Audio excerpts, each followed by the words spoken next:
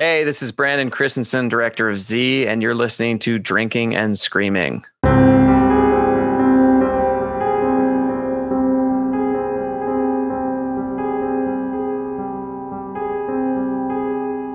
Welcome, listeners, to Season 5, Episode 9 of Drinking and Screaming, a queer and feminist podcast about horror movies and cocktails. I'm Shar, and my pronouns are she, they. And I'm Kelly, and my pronouns are they, them. And this week, we are watching Z from 2019, and we are joined by the writer, director, editor, and almost everything else, Brandon Christensen. But first, we have an inspired cocktail creation that we made to match the mood and themes of the movie. So we made this drink to be, per the director's request, unsettling and kind of unpleasant. This episode will contain discussion on sexual abuse, starvation, generational trauma, and suicide. If any of these things are something that you need to not hear about today, feel free to skip this episode and we'll see you next time. So I made the drink today. Yeah, you did. I call it Night Night Drink because it'll knock you on your ass, probably. I will preface by saying that I did not try this drink. I kind of just took what was suggested and made something like that. I just squeezed the lime into it. Yep, there is a lime involved. Doing a swirl. Yeah, so I will describe what is in it before I even try it so that people at home can kind of visualize. What's the taste equivalent to visualize? Imagine. There's gotta be a word for like the flavor in your mouth is in your imagination, but it's anyways. So it's 1.5 ounces of a Cinemoose whiskey from After Dark Distillery. Ooh. 0.5 ounces of vanilla liqueur, some Mad Lab smoky bitters, and a lime wedge, because I was like, let's put a little twist into it, I think. I have to say, from my first sip, I think you didn't meet the brief of making it unpleasant. I actually enjoy this quite a bit. Damn, that is actually pretty good. It's really good. It sounds like the flavors wouldn't really work together, especially the lime, but it actually does all come together really well. Yeah, I originally wanted to put orange in it, but we don't have any oranges. So I was like, all right, I want to put a little bit of citrus in there. And I thought maybe the lime would make it a little bit too tart for the cinnamon and vanilla flavors, but it's not awful. No, and I think it works. It does actually work well with the name that you gave it of the Nine Nights, because you could totally have this as like an after dinner beverage and then go to sleep. And it is mostly liquor, so it will knock you out. Yeah, I think it's actually pretty good. I really like the cinnamon whiskey. Yeah, that's a new one from After Dark Distillery. I also like that they call it Cinemoose. Because it's from Sycamoose. Cinnamon, Sycamoose, put them together. I get it. Yeah, it's like like it tastes like real cinnamon-y. Yeah. Not like artificial. And it's a good like fall flavoring of a whiskey too. Like this is a fall cocktail, but it also kind of works because we're on the verge. We're almost at December now, of that like fall to winter vibe. Maybe I'll try to make mulled wine again and not overcook it, I guess. Yeah, I think the one thing I would change is, as much as the lime does work, I would probably still put an orange, but I would also put like a whiskey cherry in there as well. Ooh. Yeah. More fruity. More fruity. But yeah, I failed, I guess. Maybe the real unsettlingness of it was the lead up. Like the idea that we thought it was going to be really bad is that fear, I guess. I don't know. I tried. I think it goes well with the movie too, though, because I've really enjoyed Z. We've watched it so many times and it's great. So it needs a good drink to go with it. Yeah. Yeah. Before we get into the episode, I wanted to thank patrons. What? Yes, for helping the show be so successful. I wanted to thank Roxanne B, Ollie A, Nicholas G, Jacob M, Diana S, Aiden T, Jackie V, Janet S, Kat K, Redhead Rebellion, Les Represent Podcast, Colleen D, and Aubrey L. Holy cow, there's so many of you. So many of you. Thanks so much. This podcast would not exist without your help. We would cease to function and disappear into the ethos. Just like Z. Imagine drinking and screaming. Imagine drinking and screaming. So this week, we watched Z, which premiered on June 1st, 2019. It's written by Brandon Christensen and Colin Minihan, directed by Brandon Christensen, and edited by Brandon Christensen. Starring Keegan Connor Tracy as mom and childhood best friend of Z, Beth. Jet Klein as current BFF of imaginary friend Z, Joshua. And Sean Rogerson as physically there but parentally absent dad, Kevin. This synopsis was written by an anonymous user of Rotten Tomatoes. Couldn't get any real synopsises on IMDb. What you do in IMDb? When Beth and Kevin's 8-year-old son Joshua develops an imaginary friend named Z, they think it's cute, but they soon realize just how wrong they are. Z becomes a terrible influence on Josh, and their innocent son turns into someone they barely recognize. It's only when Beth starts uncovering her own past that she learns Josh's new friend Z may not be so imaginary after all. Dun, dun, dun. I feel like that's a pretty good short synopsis of what's going on. Yeah. So Z gets very bad, causes Josh to throw a child off a balcony during a play date, and we see Z, a tall, skinny, monstrous man, following Josh at Play Zone, and he also appears in Beth's bathtub during another night, and things just get worse and worse. Z continues to show himself as a threat more and more in the house, and Beth is left to deal with it on her own, unsupported by her husband. I would say just like actively being mocked by her husband. She discovers that she actually used to have an imaginary friend named Z as well as a child. And during this discovery at the psychiatrist's office, Z causes the family home to burn down and also kills Kevin. Beth offers herself to Z in order to save her son Josh, and the next day drops Josh off at her sister's in order to confront Z in her childhood home. Here, Beth spends multiple days cut off from the rest of the world, playing, in quotations, with Z and locking both her and him in the home. But she clearly misses her family. Z discovers this and escapes to go after Josh in a jealous rage, wanting only Beth for himself, almost causing Josh to be killed by a train. Beth's attempts to stop him and save her son result in her hanging herself in her father's office, just like her own father did decades ago, and Josh lives. Beth also survives her suicide attempt, and the movie ends with Josh saying his night-nights to Mom, Dad, Aunt Jenna, and Z. Z. Doo-doo-doo-doo. Hit me with that trailer audio. Oh, hi, Mommy. Want to play? A lot of children have imaginary friends. And oftentimes, it's a positive experience. Not seeing what I'm seeing, you don't understand how bad it is. You saw Z, didn't you? He's here with you, isn't he, Beth? Get off that train! I never want to see you again! He saw you too. Once again, I think that trailer showed a bit too much. Little too much? Little too much. I thought it was weird that they started it off with Beth in the house. Like the ending of the movie was the start of the trailer. Whereas I feel like narratively that became quite a reveal. Yeah. One thing I noticed that is weird is the description of that trailer on YouTube says first trailer for Z Wants to Play. So I'm curious if that was a title Okay. for it. Yeah. We didn't ask the director, so I guess we'll never know. So I'm so sorry. Yeah. But speaking of, I mean, we just have to go right in. This interview was amazing, and through the magic of editing, it's going to happen right now. All right, we have hit the Scaredy Facts section of our episode on Z, and today we, as said earlier, are joined by writer, editor, producer, director, visual effects, you name it, Brandon Christensen.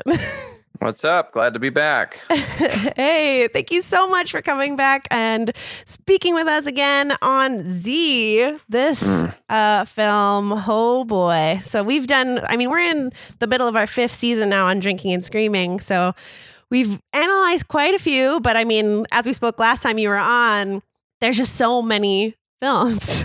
that we can never get through them all. But this movie stuck with me as one that for a while now, I've been a bit desensitized to scares, but Z made me audibly react quite a few times Nice. in my first viewing of it. And I just want to kick right off with that balcony scene. We're diving into the spoilers. Right. Please tell me everything you can about how you got the impact that you did. And was it as, like, for me, that was where I screamed. I was so that was shocked. the first scream I remember. Yeah. Nice. So yeah, I mean that was kind of the idea, anyways, of a kid falling over the thing. That was always just like one of the big moments I wanted to have in the film because, you know, having kids myself, anytime kids go upstairs to play and they're kind of roughhousing or something like that, and you can hear it, you're just like waiting for that moment to happen. And so I think, you know, if you've got kids, it's definitely a moment that you'll kind of relate to. But so the first draft of the script, my wife and I wrote together, and there was no friend that, you know, that it happened to. There was actually two brothers, like the younger and the older, and the younger brother went over and, you know, had the thud and all that stuff. But as we, you know, I Colin Minahan joined me for the second draft and the subsequent drafts after. We kind of simplified it by only having one kid because, you know, working with kids is a nightmare. And it ended up kind of taking that moment and transplanting it onto the friend. And so it was, you know, it was always just like a big moment that I had to have, but I wasn't expecting it to have the impact that it did, both like figuratively and literally, because in the script anyways, the body just like, there was no second tier to that fall. You know, it was just like upstairs, main floor, and it would just, the way I wanted to shoot it was the body would just fall behind her and you would just sort of see the body hit the ground, and it was still going to be horrifying. But when we found that house, and that was actually the next door neighbor's house from the main house that we were shooting at, because they were the only ones. Yeah, well, they were the only ones nearby that would let us shoot, because it's really hard to take over someone's house for a day or whatever. So we had to shoot this thing, and we went in to scout it, and it was just like, okay, so it goes up and it goes down, and it's just like, that's a whole thing. There was no spot to drop this dummy that we had that was roughly the kid's size onto the ground. So there was just no way to really do it. So it was just like, okay, well, let's go down all the way, you know? And so we're shooting it, and basically we shot Chandra West's, her doing her performance, and then we had her, you know, lock the camera, moved her out of the way, and then shot a sequence of us dropping this dummy over the balcony. And we did it a couple times, and it was just like zoop, and just like dropped right through. And then we're like, oh, it's so fast. Like you can't really see it. Like it's like boom, boom, gone. So I had them wrap the banister on the main floor with green bubble tape. And then we started throwing the dummy at the railing. So it would kind of go like, ping pong down. And so we did that a number of times. And then it was just like, okay, you know, one of those, it made this horrible sound that part of, part of the sound design was the actual sound of it thunking off that wood. But we just threw it 3 or 4 times right at this thing, just kind of dropped it, make sure it hits it in a nice way. The body contorts, all this stuff. And it was just like, it was just one of those things that just kind of came together. The sound is really horrifying. It comes at the perfect time. And then when I did our world premiere, that's when I kind of heard the first response to it. Because when you're doing, you know, a scare like that or a jump scare, something like that, like from my perspective, it's so technical. You know, you're like, there's so many pieces that I'm putting together that I never really get to truly experience it. So I just have to rely on gut instincts and things like that. So you're kind of timing everything to what you feel like is right and what will get a response. But when you see it in a crowd and you hear the kind of gasps and things like that, then you realize like, oh, wow, like this is going to be the thing that people talk about with this film. And then, in the other festivals that I did, I would always pull my phone out and film the response because it was always big. And it was just kind of funny. So I put a thing online. It's like a behind the scenes of that scare. Ooh. And it talks about like the script and all. It's kind of what I just said, but cool. It has a bunch of those reactions from the crowds. Nice. And it's pretty cool just to hear it, because it's, it just became like the calling card for the film. Mhm. It was such a lasting impact. Like Yeah. my jaw dropped, and that's such a saying. Like, yeah, I couldn't pick my jaw up off the floor. Why do you don't say that about the scene?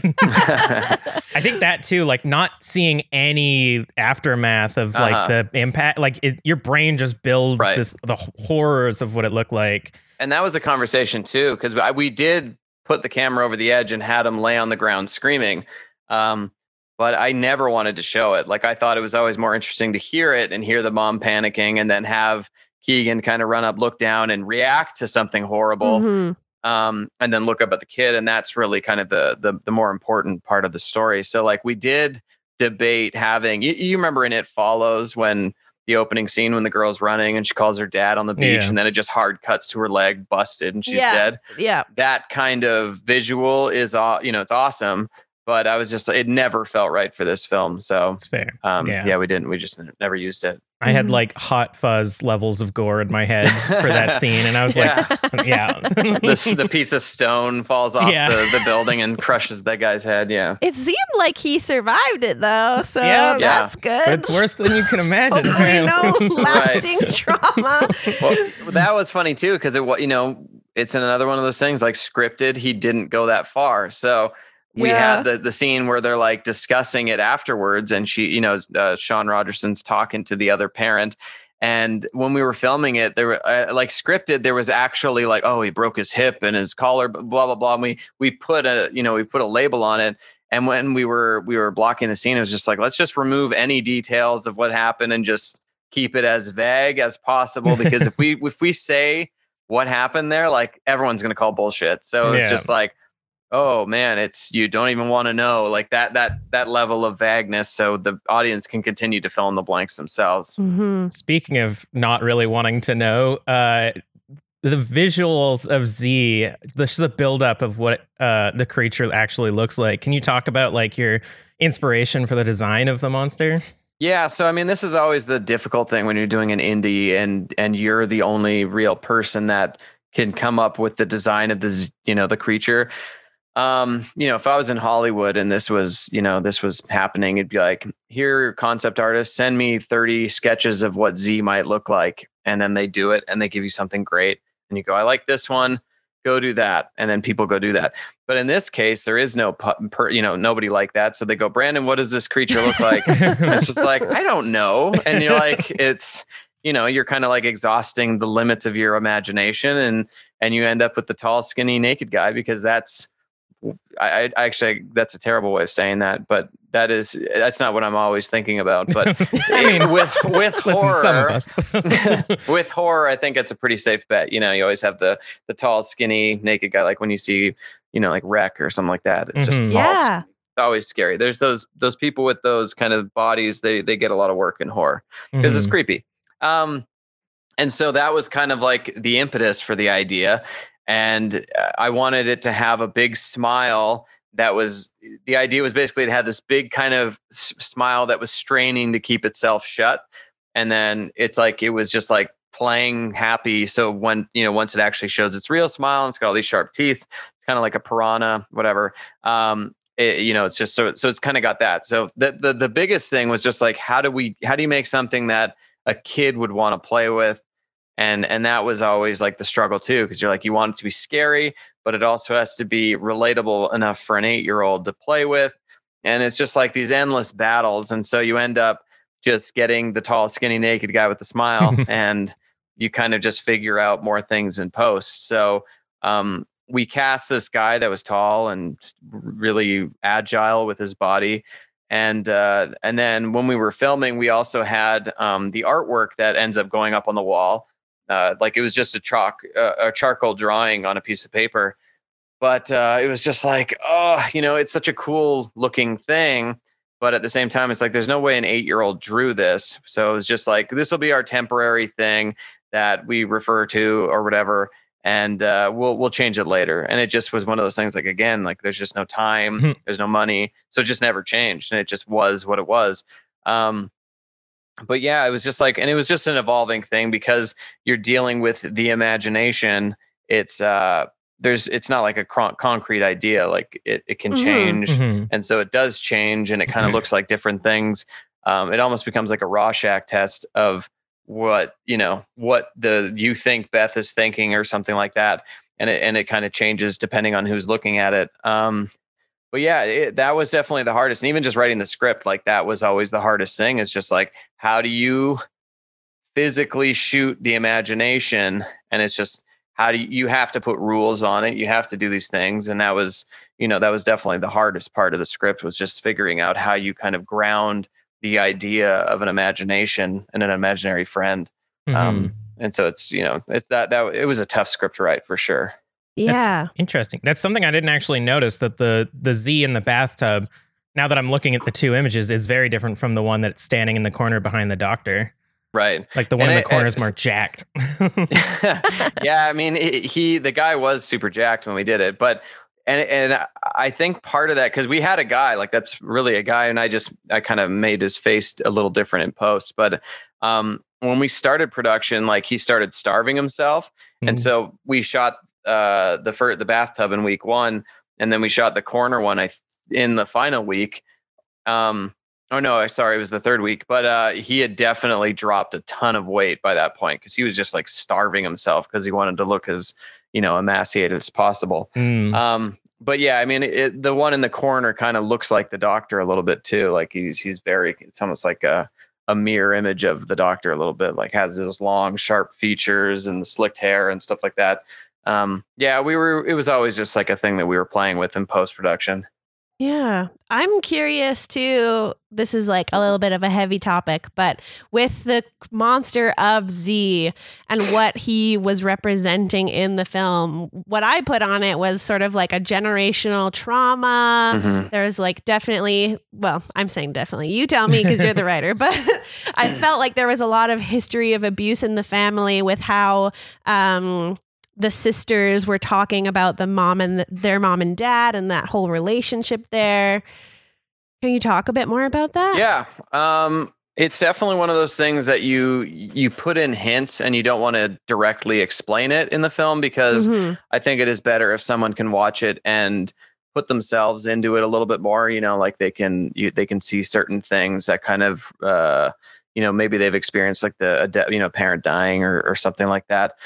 So it was always just kind of like, I didn't want to spell it out. I wanted to hint at the idea that, Z has been there longer than, obviously it has, because Beth had her as a kid, but, with the parallels of how Beth hangs herself and her dad hanged himself, it's kind of like you're endlessly drawing these parallels in her family tree, and you don't know how far up the tree it goes. But yeah, it's definitely intentional to make you kind of draw illusions of, hereditary diseases or things like that, things passed down through a bloodline or whatever. You could take it that direction. You can kind of say, is it like just like a supernatural thing that's attached itself to this family?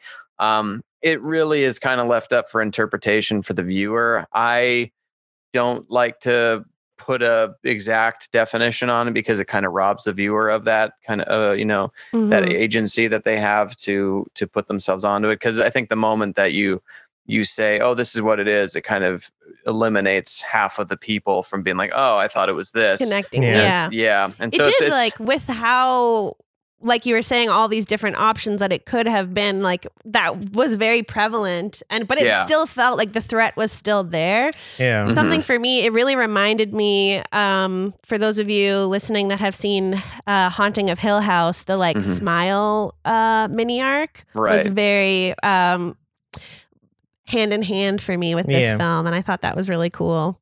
Yeah, it sucked, because I was editing this film when that show came out, and I watched that, and it was just like an hour-long episode about an imaginary friend that was from a ceiling, and it was so damn good that I was just like, why am I even bothering? Like, they Damn it. just did it, And I was so pissed off when I watched it, because I mean, you're already in that state where you're putting together this thing, and since I'm editing it myself, like you're so involved with every decision, and you're like, it's so like, it makes you so vulnerable, because you have to show Mhm. people your work, and you go, hey, this is what I did.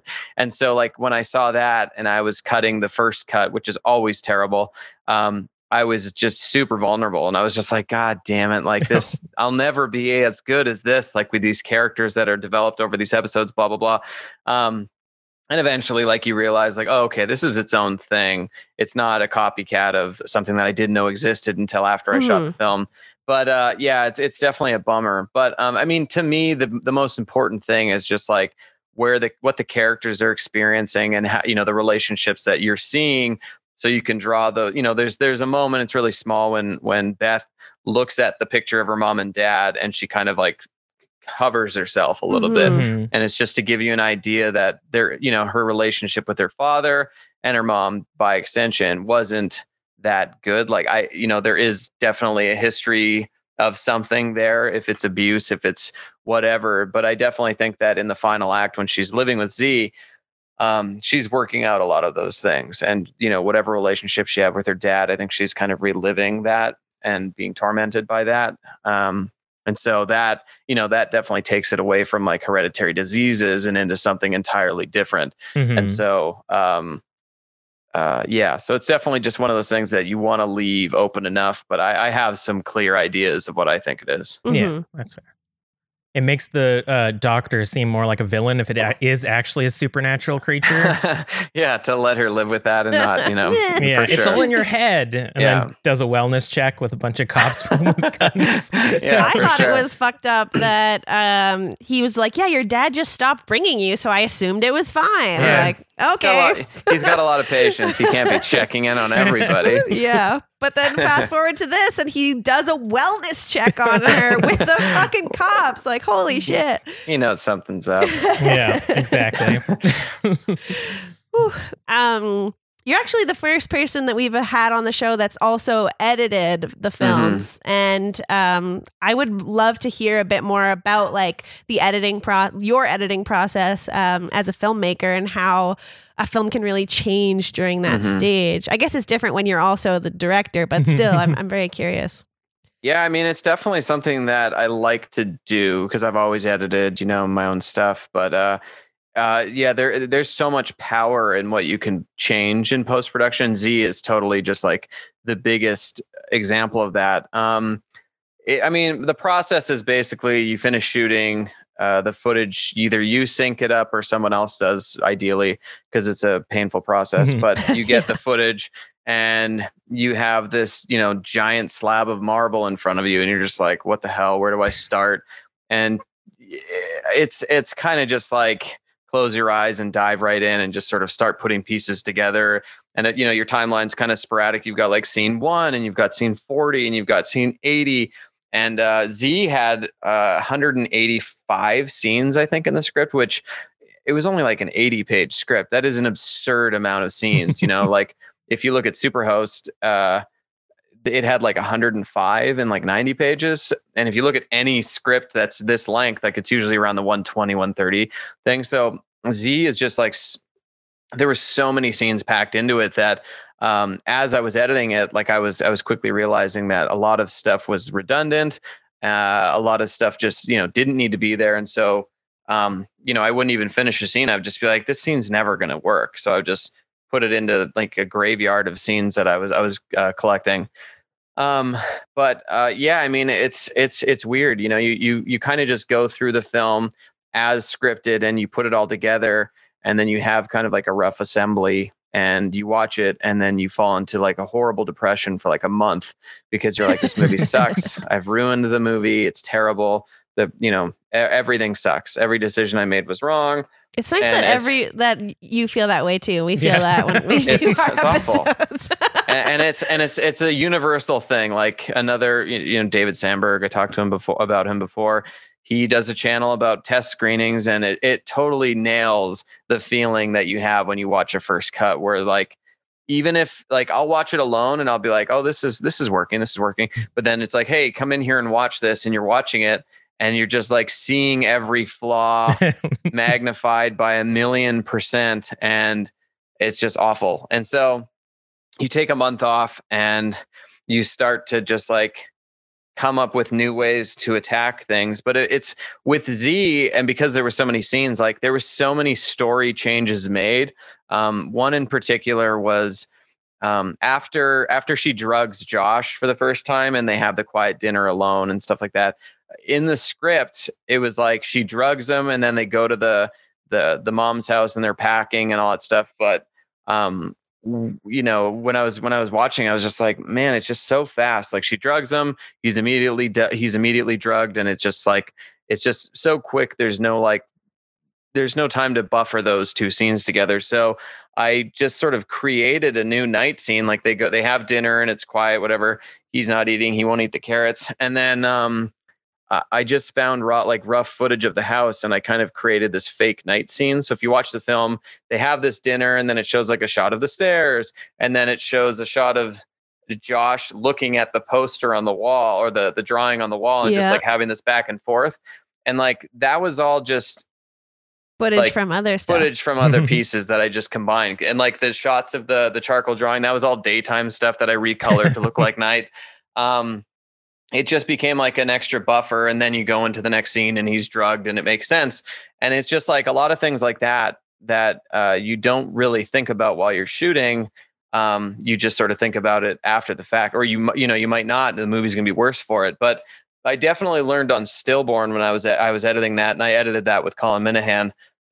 Just there's a lot of things like that you can do where you can take different scenes, even if they're like, you shoot, you got scene 1, 2, 3, 4, 5, but all of a sudden you realize, oh, well, 5 would work better after 1. So let's move that there. And it's amazing the continuity, like how little continuity matters. And ultimately, like if you watch, like her clothes change throughout the day because I shifted things around, but I can't even remember, like, it was a couple of years ago now, but if you looked at the timeline, it goes like scene 1, 2, 3, 38, 5, 6, 18, and it's like, it's all over the place. And it's just amazing how much you can trick the audience by doing stuff like that. I just assumed that's what rich people do, change their clothes throughout the day. Yeah, for sure. Yeah, they just get tired of a shirt. Yeah. Discard it. They go work out or something, and then they change into an entirely different outfit. Yeah. I'm also curious about like your directing style. You mentioned earlier how you shifted the script from 2 kids to 1 because working with kids is such a hassle. No offense to any children out there. Sorry. But yeah, can you tell us more about your directing style and if that like shifted because there was a child actor on set?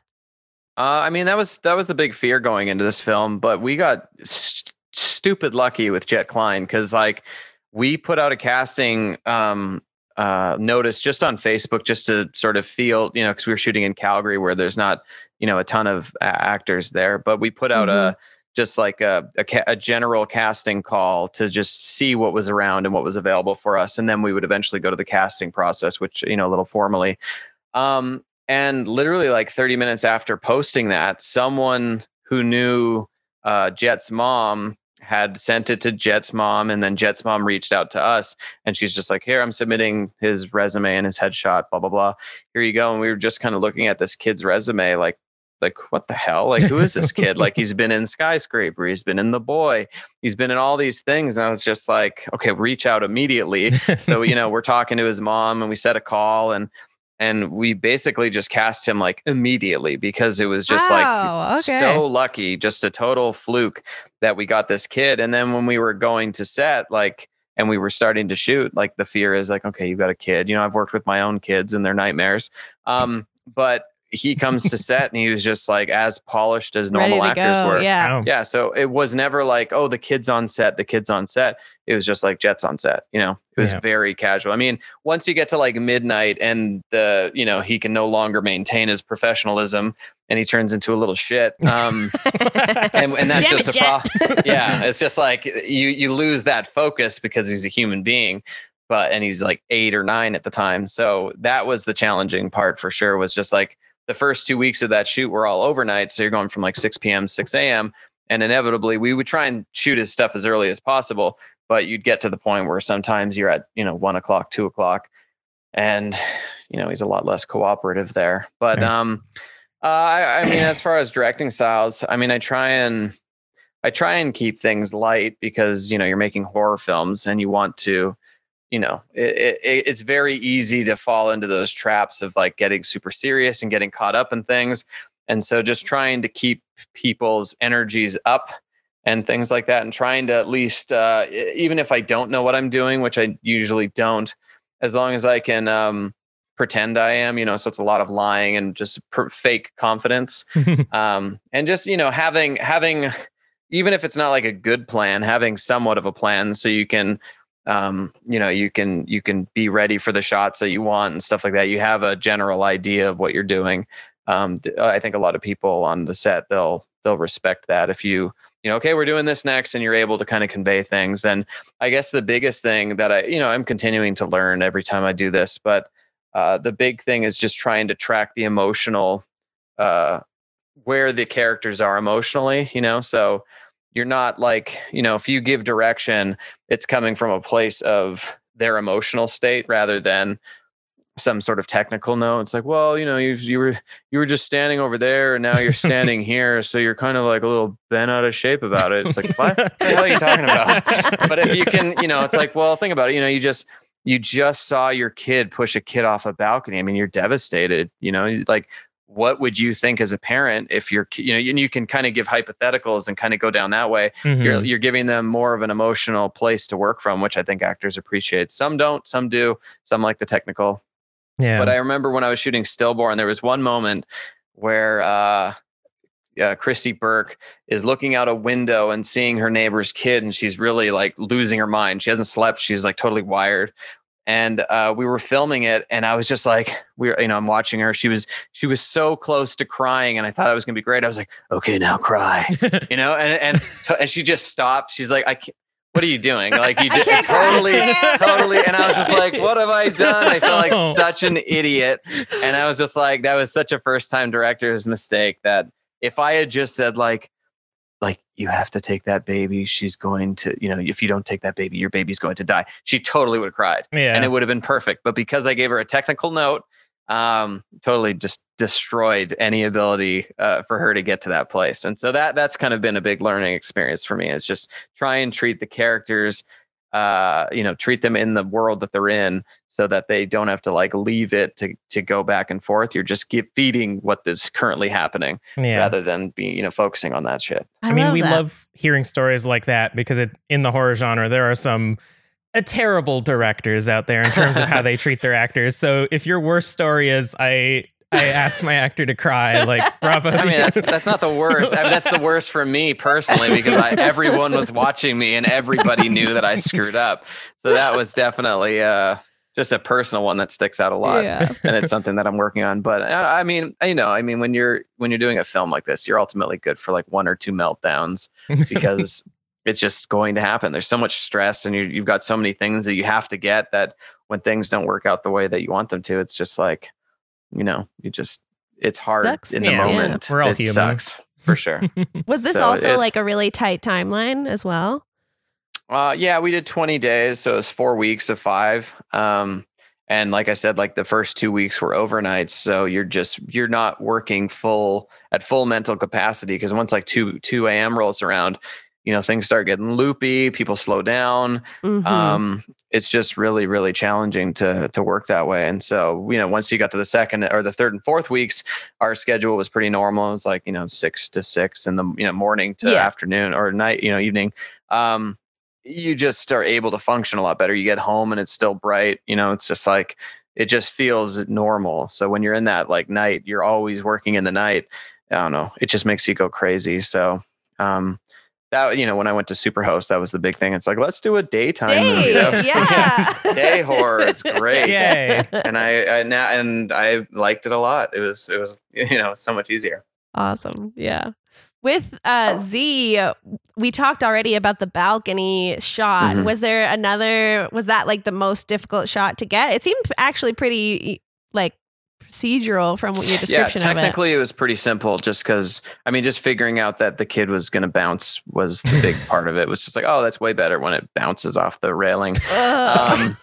But yeah, from a production standpoint, I guess the hardest was probably the fire sequence, because was it real fire?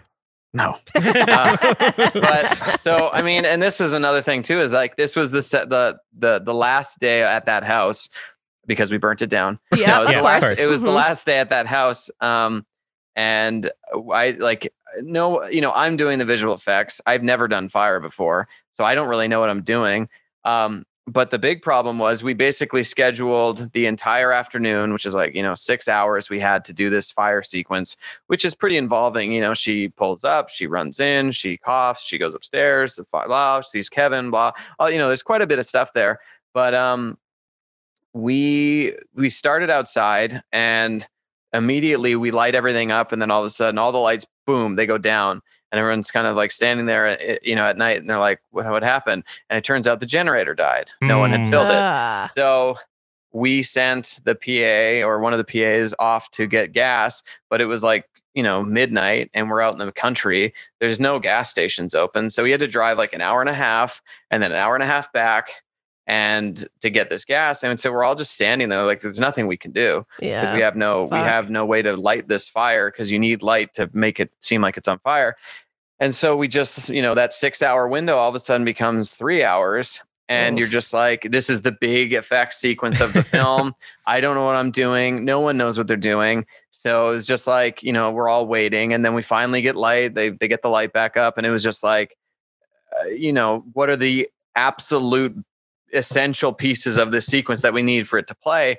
And we're just basically like, shoot this, go, just like running from spot to spot, getting through this whole thing. And you're trying to shoot Jet crying, and it's like 2:30 a.m. and he's freaking, all this stuff. We just had to shoot so fast that it was just terrible. Such a bad way to do this giant thing. And just to have, you're already like, okay, we're up against the wire here. We only got 6 hours.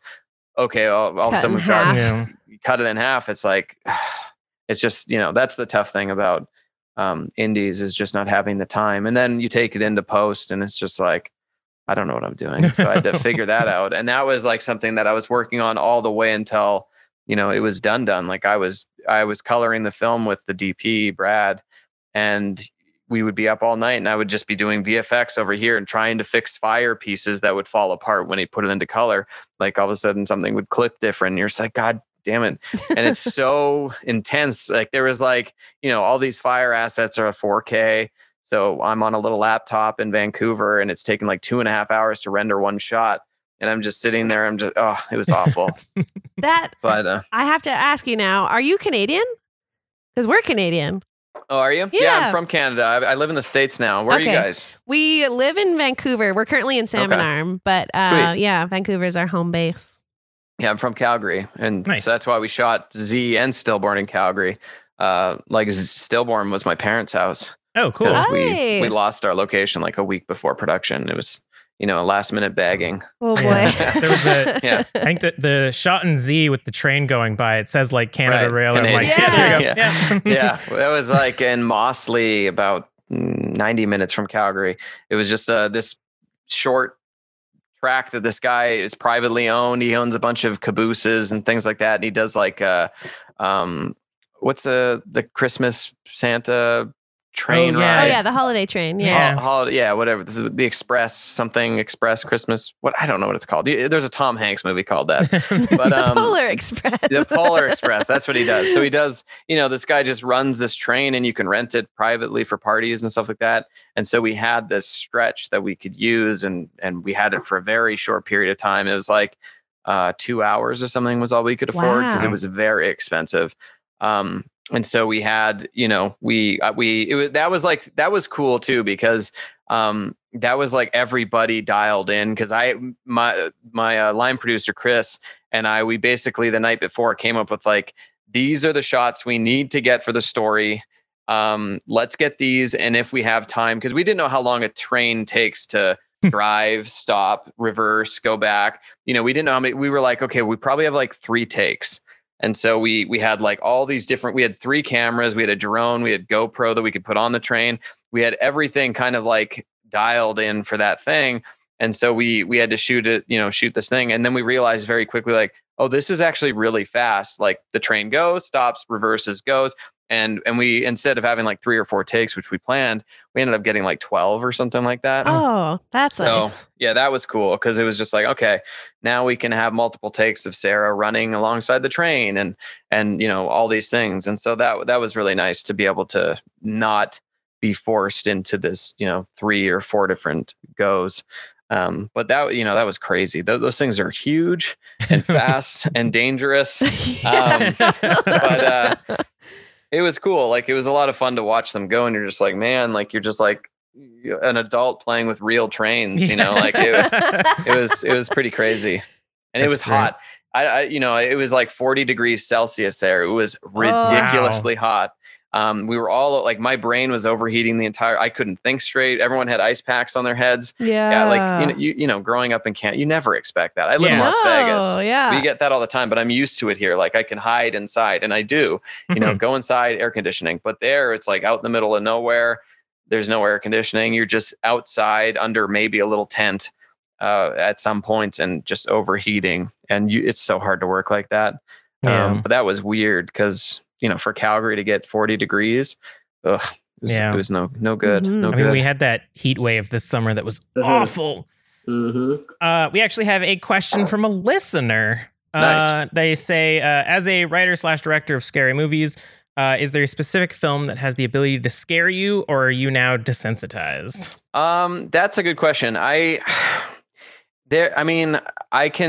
I'm not as like sensitive to gore or anything anymore, like that was definitely when I was in my late teens and I was chasing all of the, the grossest films, the Serbian film, murder set pieces, things like that. And just like with the internet, with like Live Leak, Rotten, all those sites that are just loaded with that stuff, or used to be, because they don't exist anymore. But the gore side of things, I'm more interested from a technical level. Tension still works really good. Like, I just saw Malignant, and, no one does creepy, slow night stuff like James Wan. Like, he's still, even though that's not really what that movie is, it starts that way.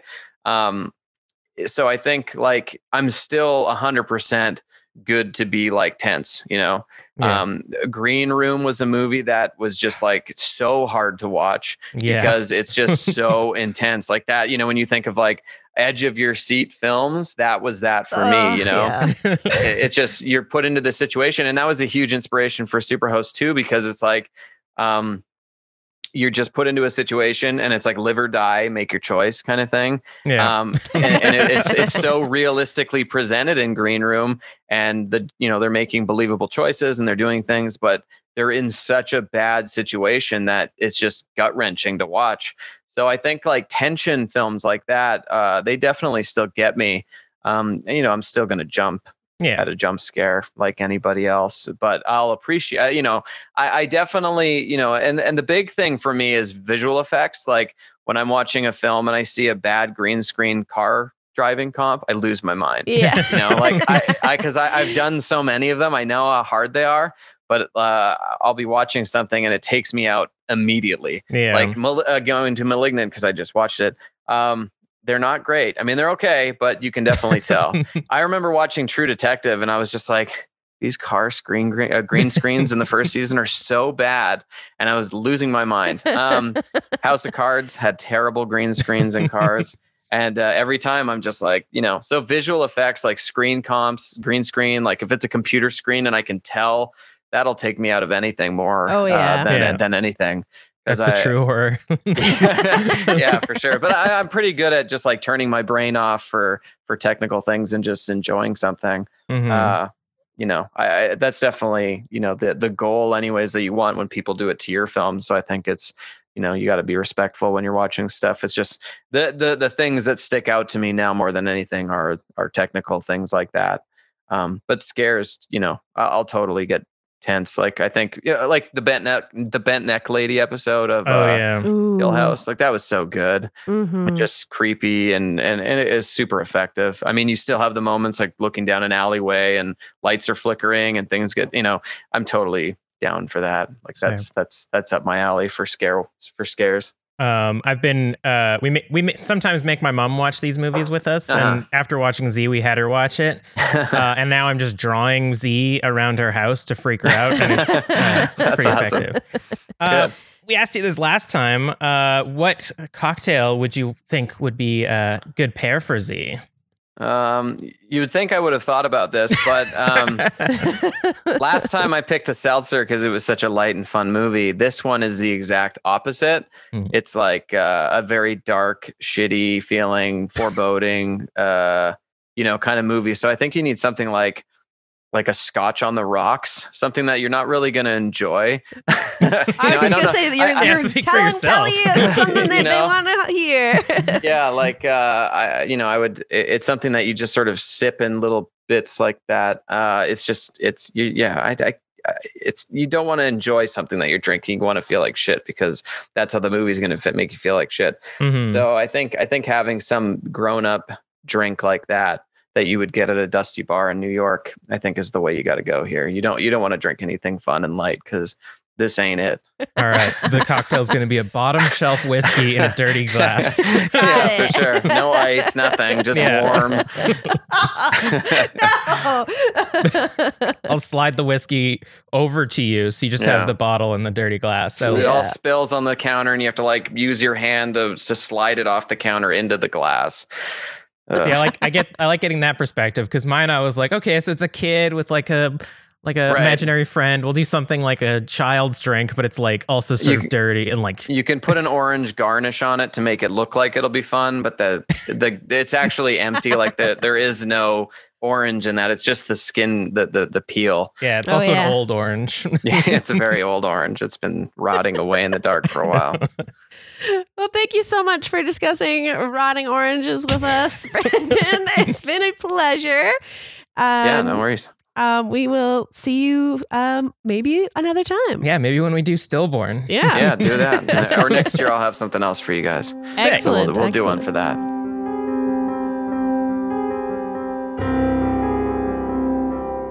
We're going to take a moment to talk about our socials and sponsors. This season of Drinking and Screaming would not be possible without the support of Mad Lab Distillery. With us since the very beginning, this distillery is Canadian, and we love everything they create. We use their smoky bitters in this week's drink. You can get their amazing products at a private liquor store near you or at madlabdistilling.com. Y'all, I haven't even received this yet. I hope that we're going to get it sent to us. Evil Amy just released a Scream backpack. It's one of those really cute mini backpacks that are kind of like a purse, but they go on your back. Mm-hmm. And it's got the ghost face mask on it. Very cool. You can get yours. They ship globally at evilamysterrorshop.com. And you can use code EVIL10 for 10% off your purchase. If we get it, we should put it on Buddy. Thank you so much to After Dark Distillery for becoming a season sponsor. This week we use their Cinnamous whiskey, which has been very good, and I'm going to start slurring soon. It's not overly cinnamony, too. Like, sometimes cinnamon is a flavor that can really get overpowered. Mm-hmm. Or be overpowering, I should say. Yeah, but it's definitely, it's making room. It's making space for the flavor. We're thrilled to explore their flavored moonshines and other delicious products, and can't wait to showcase more of them on the show. You can get your own at afterdarkdistillery.com.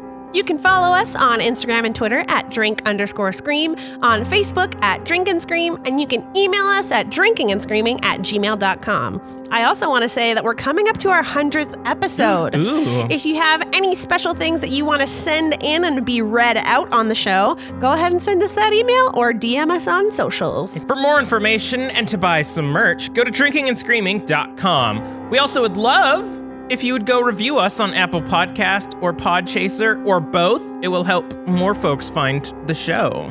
Pretty please? Thank you. Please and thank you. All right, wait, hold up. We gotta get to Z again, but first we have to go through A to Y.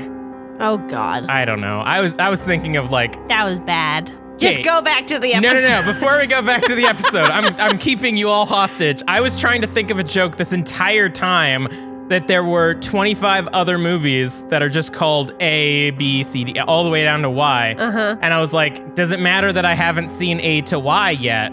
But it never came in, and now I have to force it in here. So, I'm sorry. Back to the episode.